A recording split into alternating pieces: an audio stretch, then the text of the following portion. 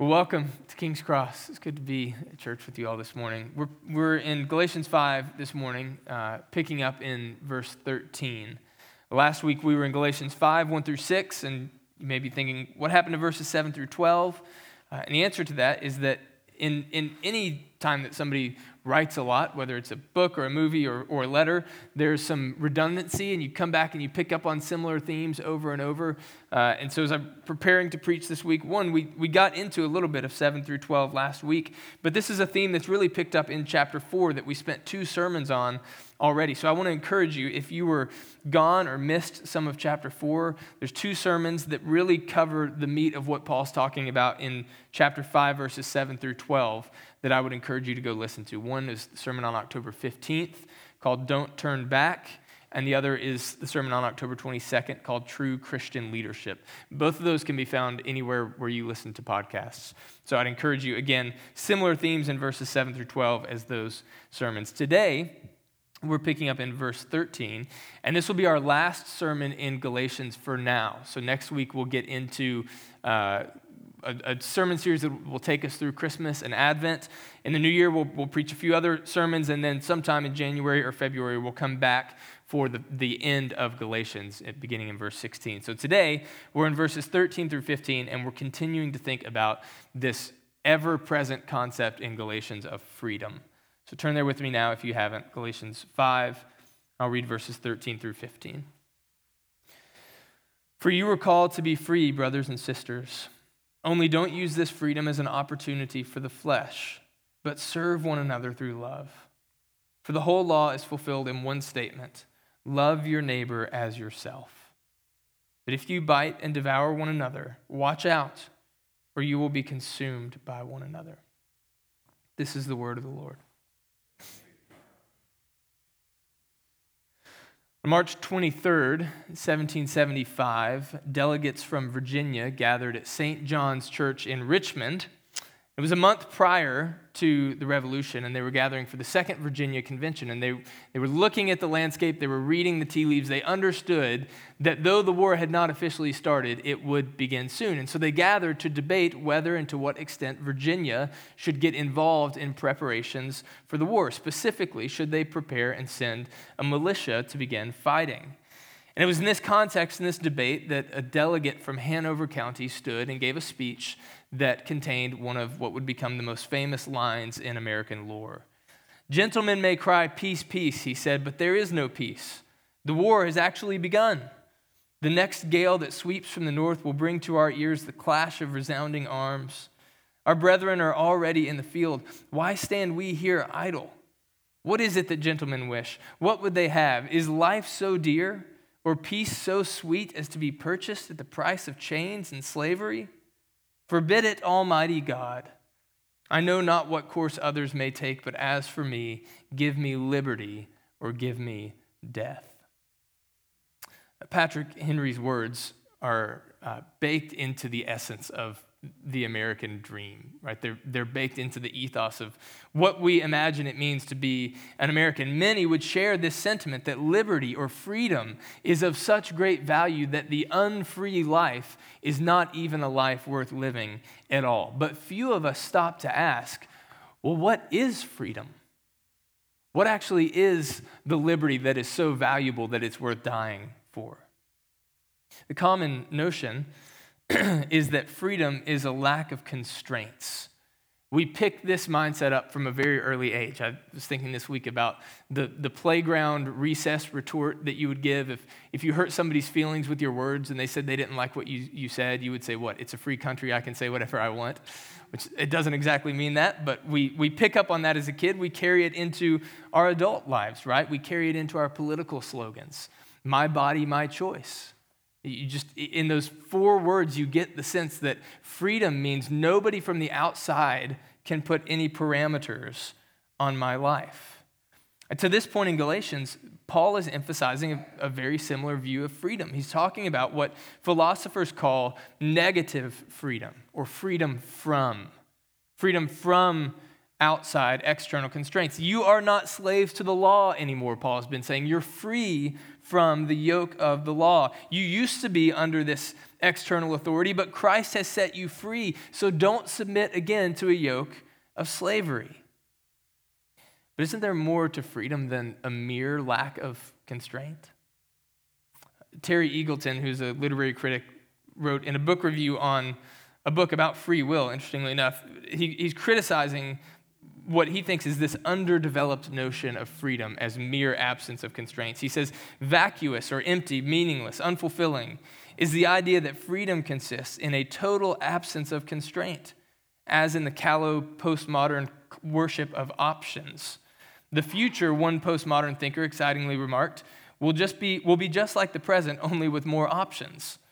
On this theory, the individual confronts a range of possibilities with complete freedom to decide among them. And this is the world we live in, right? The sense that the world is your oyster. You have as many options as you can think of. You can do, you can be whoever, whatever you want, whether it comes to your sexuality or your gender identity, whether it comes to your political persuasion, whether it comes to what you want to do with your career, your life. You can choose from an unlimited number of options. The only problem with this, Eagleton says, is that to be entirely free of constraints would mean that you had no basis at all on which to choose one option or the other. In other words, he's saying if there's no constraints in your life, then what would make one option better than another? Why would you feel compelled to choose one thing and not to choose another thing? If you're totally free, if all options are equal, why would you choose one and not the other? It turns out, at least in his view, that pure negative freedom, freedom from, doesn't actually give you anything positive to live for. It doesn't give you a compelling vision of life. There's no driving power. We can switch to a practical place where we see this playing out in the world of art. There's an art critic named Nicholas Parsons who was lamenting the decline of the quality of contemporary art.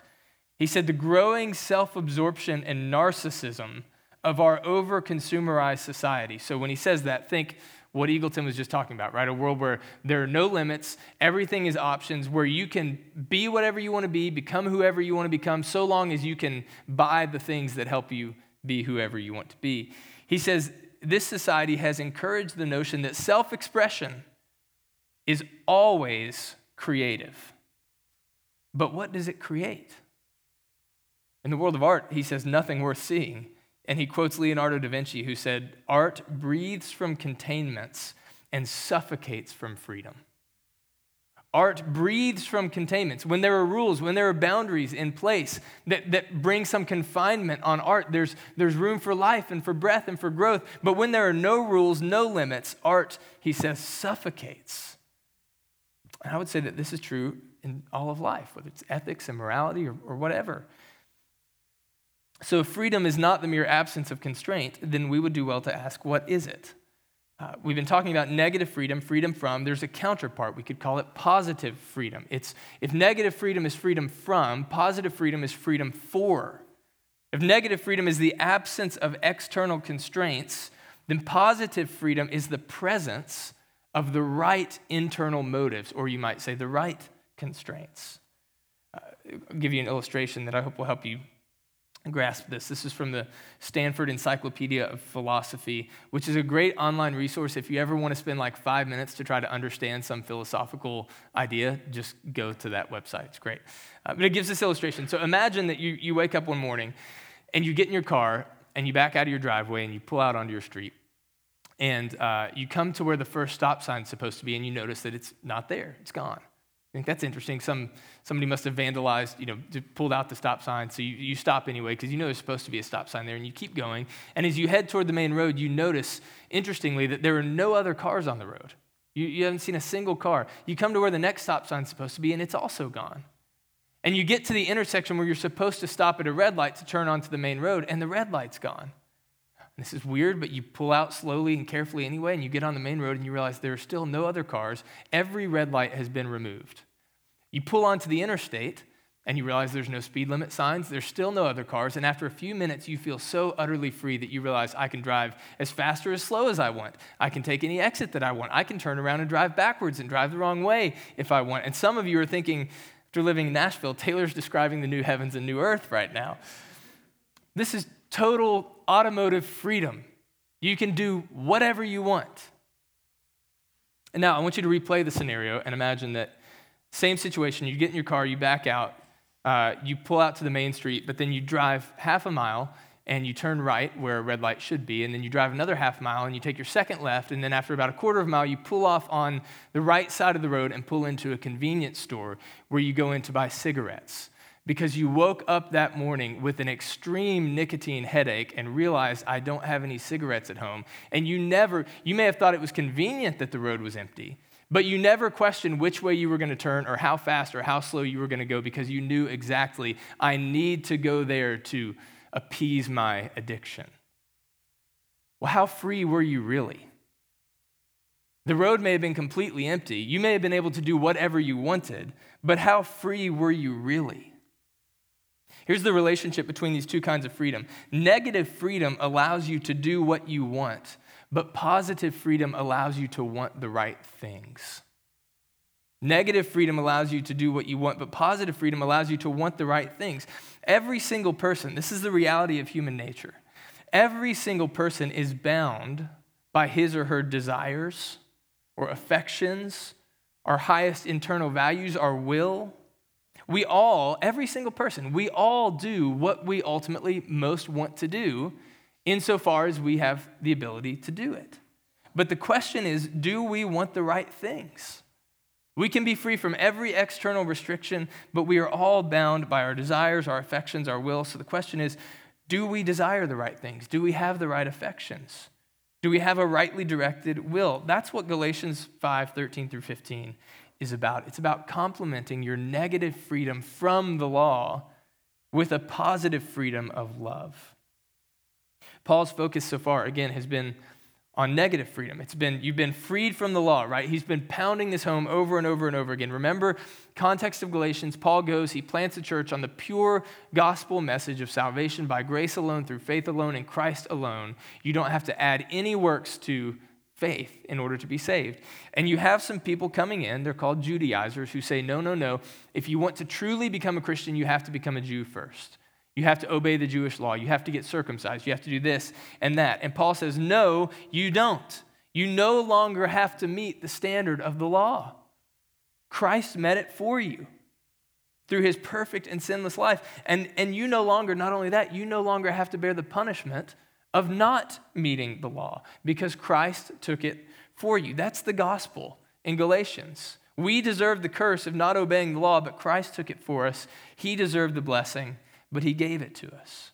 That's what Paul's been arguing for 5 chapters. But, he says, this is where we get to today, but that negative freedom is not actually enough for true flourishing.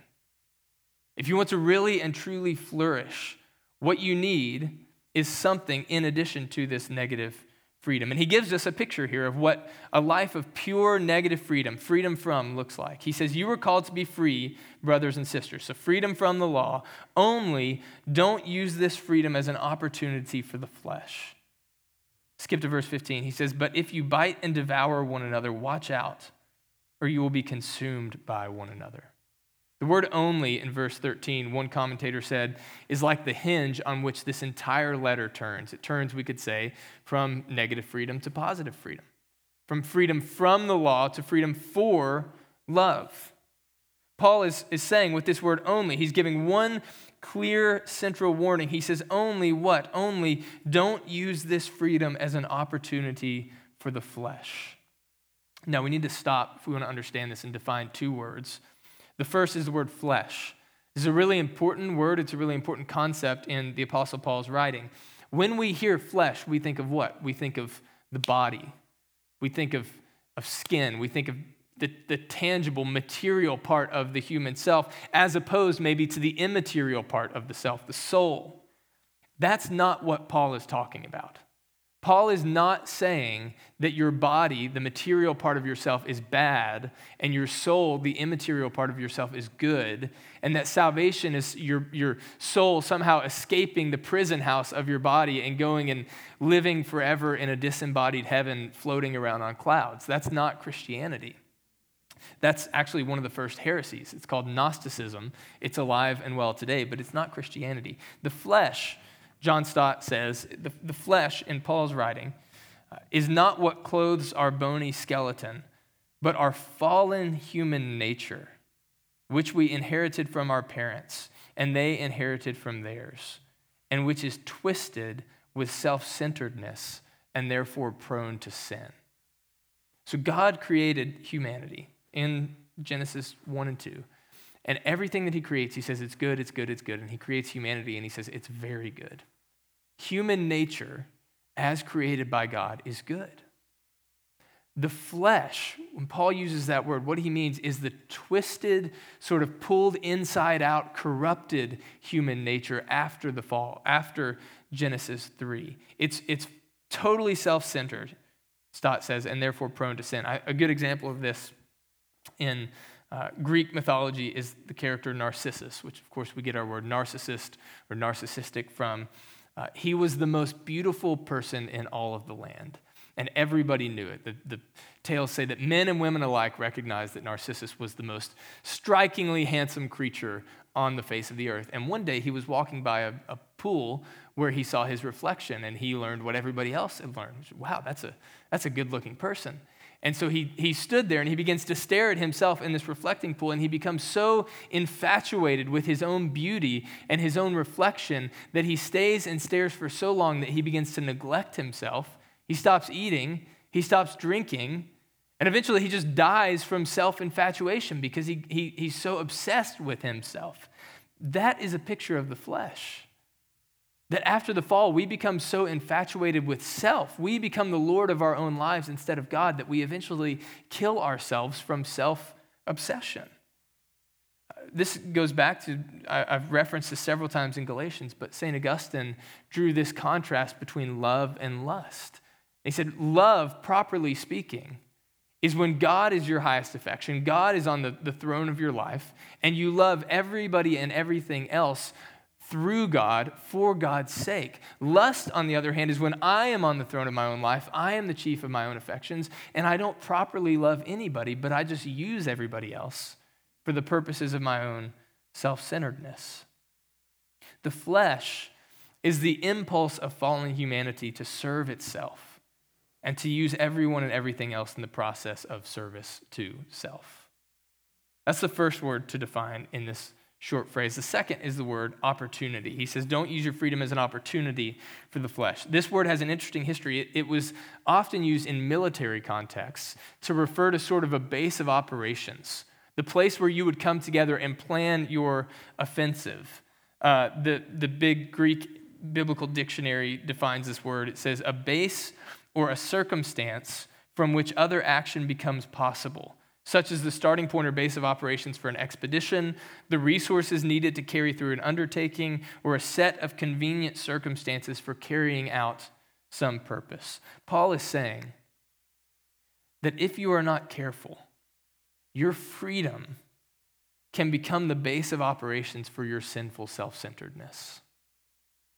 If you're not careful, your freedom from the law can become the launching pad of your selfishness.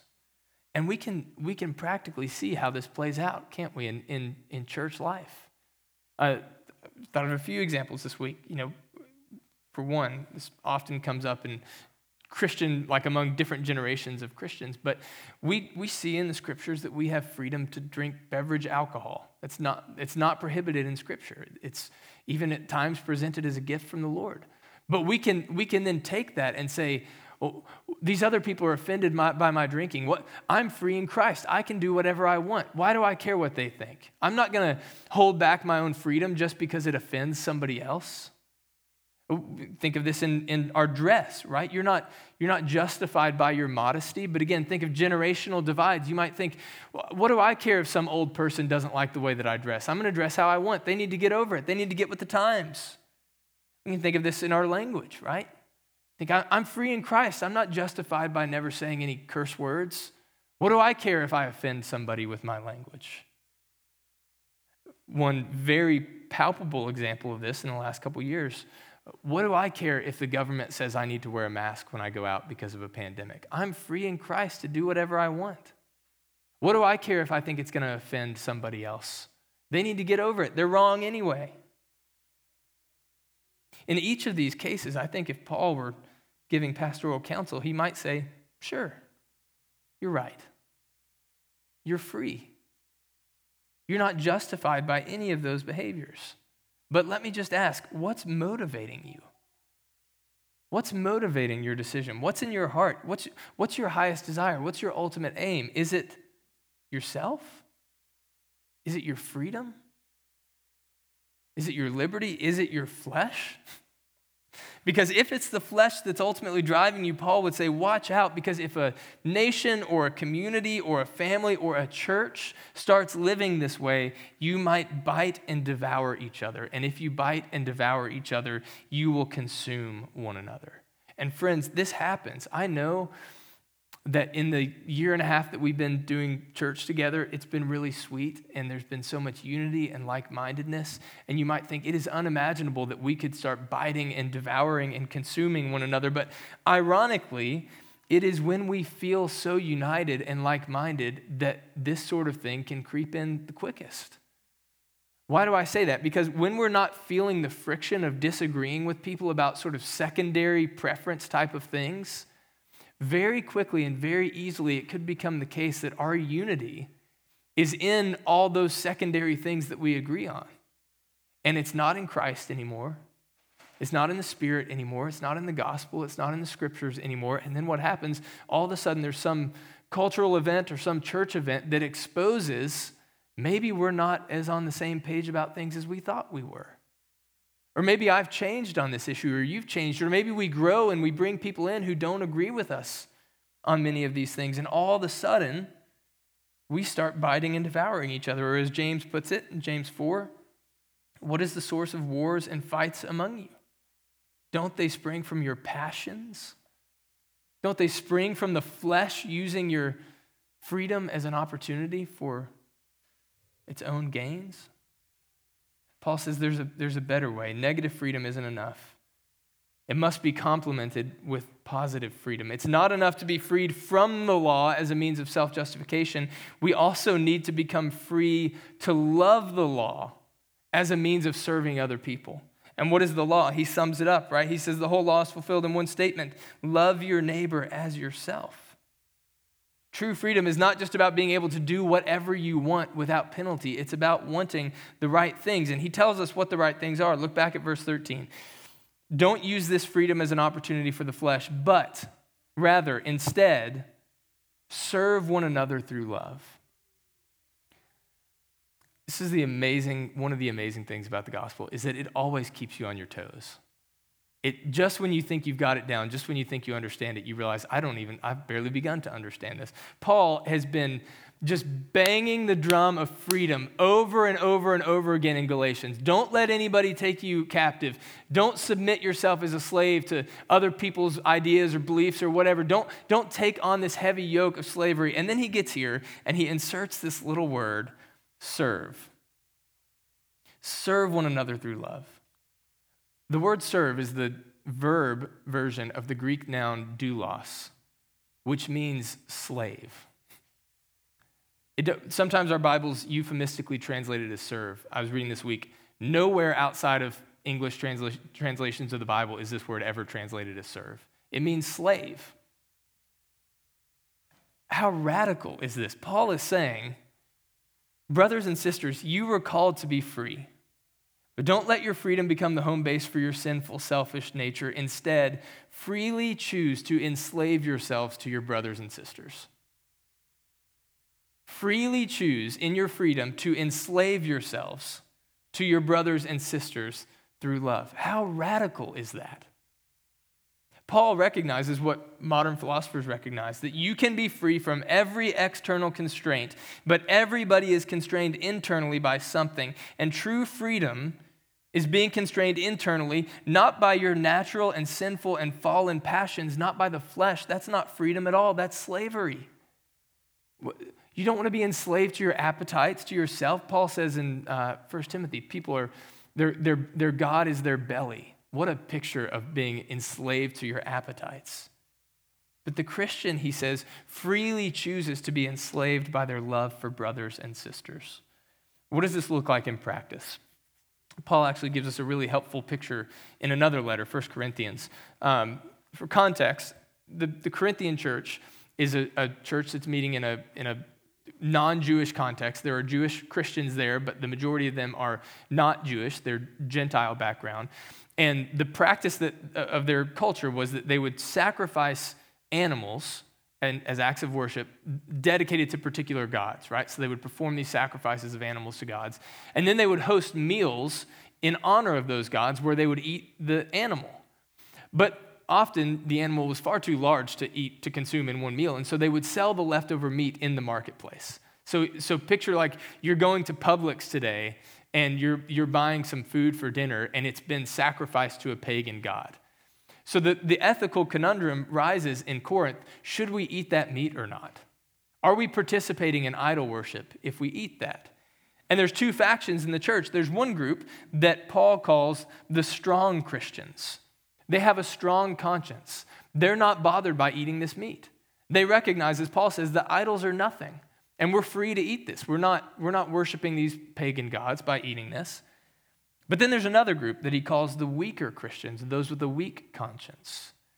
And these are folks who have recently converted. They've come out of this background where they were participating in that worship. And they cannot eat this meat without it defiling their conscience, without feeling like I'm worshiping the old gods that I used to worship. And so they wouldn't do it. And the stronger Christians are getting a little annoyed with the weaker Christians. It's like slow in their roll when they try to have a potluck, right? And Paul writes to them and he says, listen, you may be right, strong Christians. It may not be inherently sinful for you to eat that meat.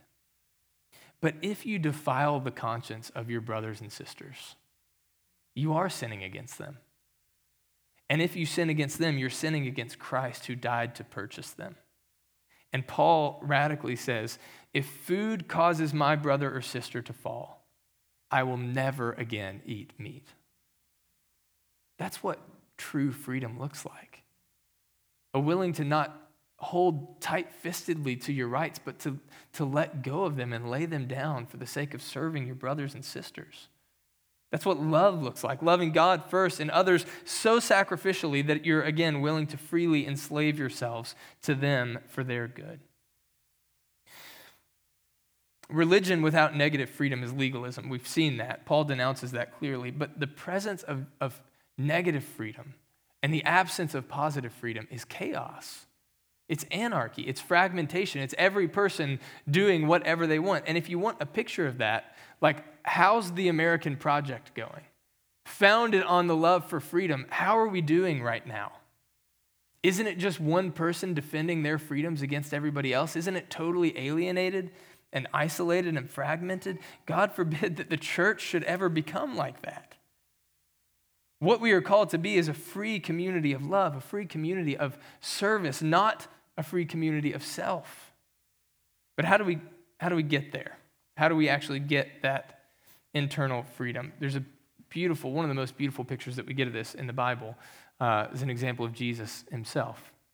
The night before he was betrayed and arrested and eventually crucified, he was having a Passover meal with his disciples. And they go up to this upper room, and it's time to eat, and somebody had to wash their feet. Now, if you don't know the world of the Bible, that may seem weird, but there's a few factors here. One, everybody got around on foot, right, or on animals. There's no cars. They wore open-toed shoes. There's no proper paved roads. There's no indoor plumbing. There's animals everywhere. You can imagine how at the end of a long and dusty walk, your feet are going to be nasty. And you come in to eat dinner, and on top of all that, the way that you eat is you recline at a table where your feet are on the same vertical level as the food. So if somebody doesn't wash their feet before the meal, it's going to be a very unenjoyable meal. But it was such a gross and nasty job that it was reserved for the lowest of servants. And evidently, at this Passover meal, none of those servants were in the room.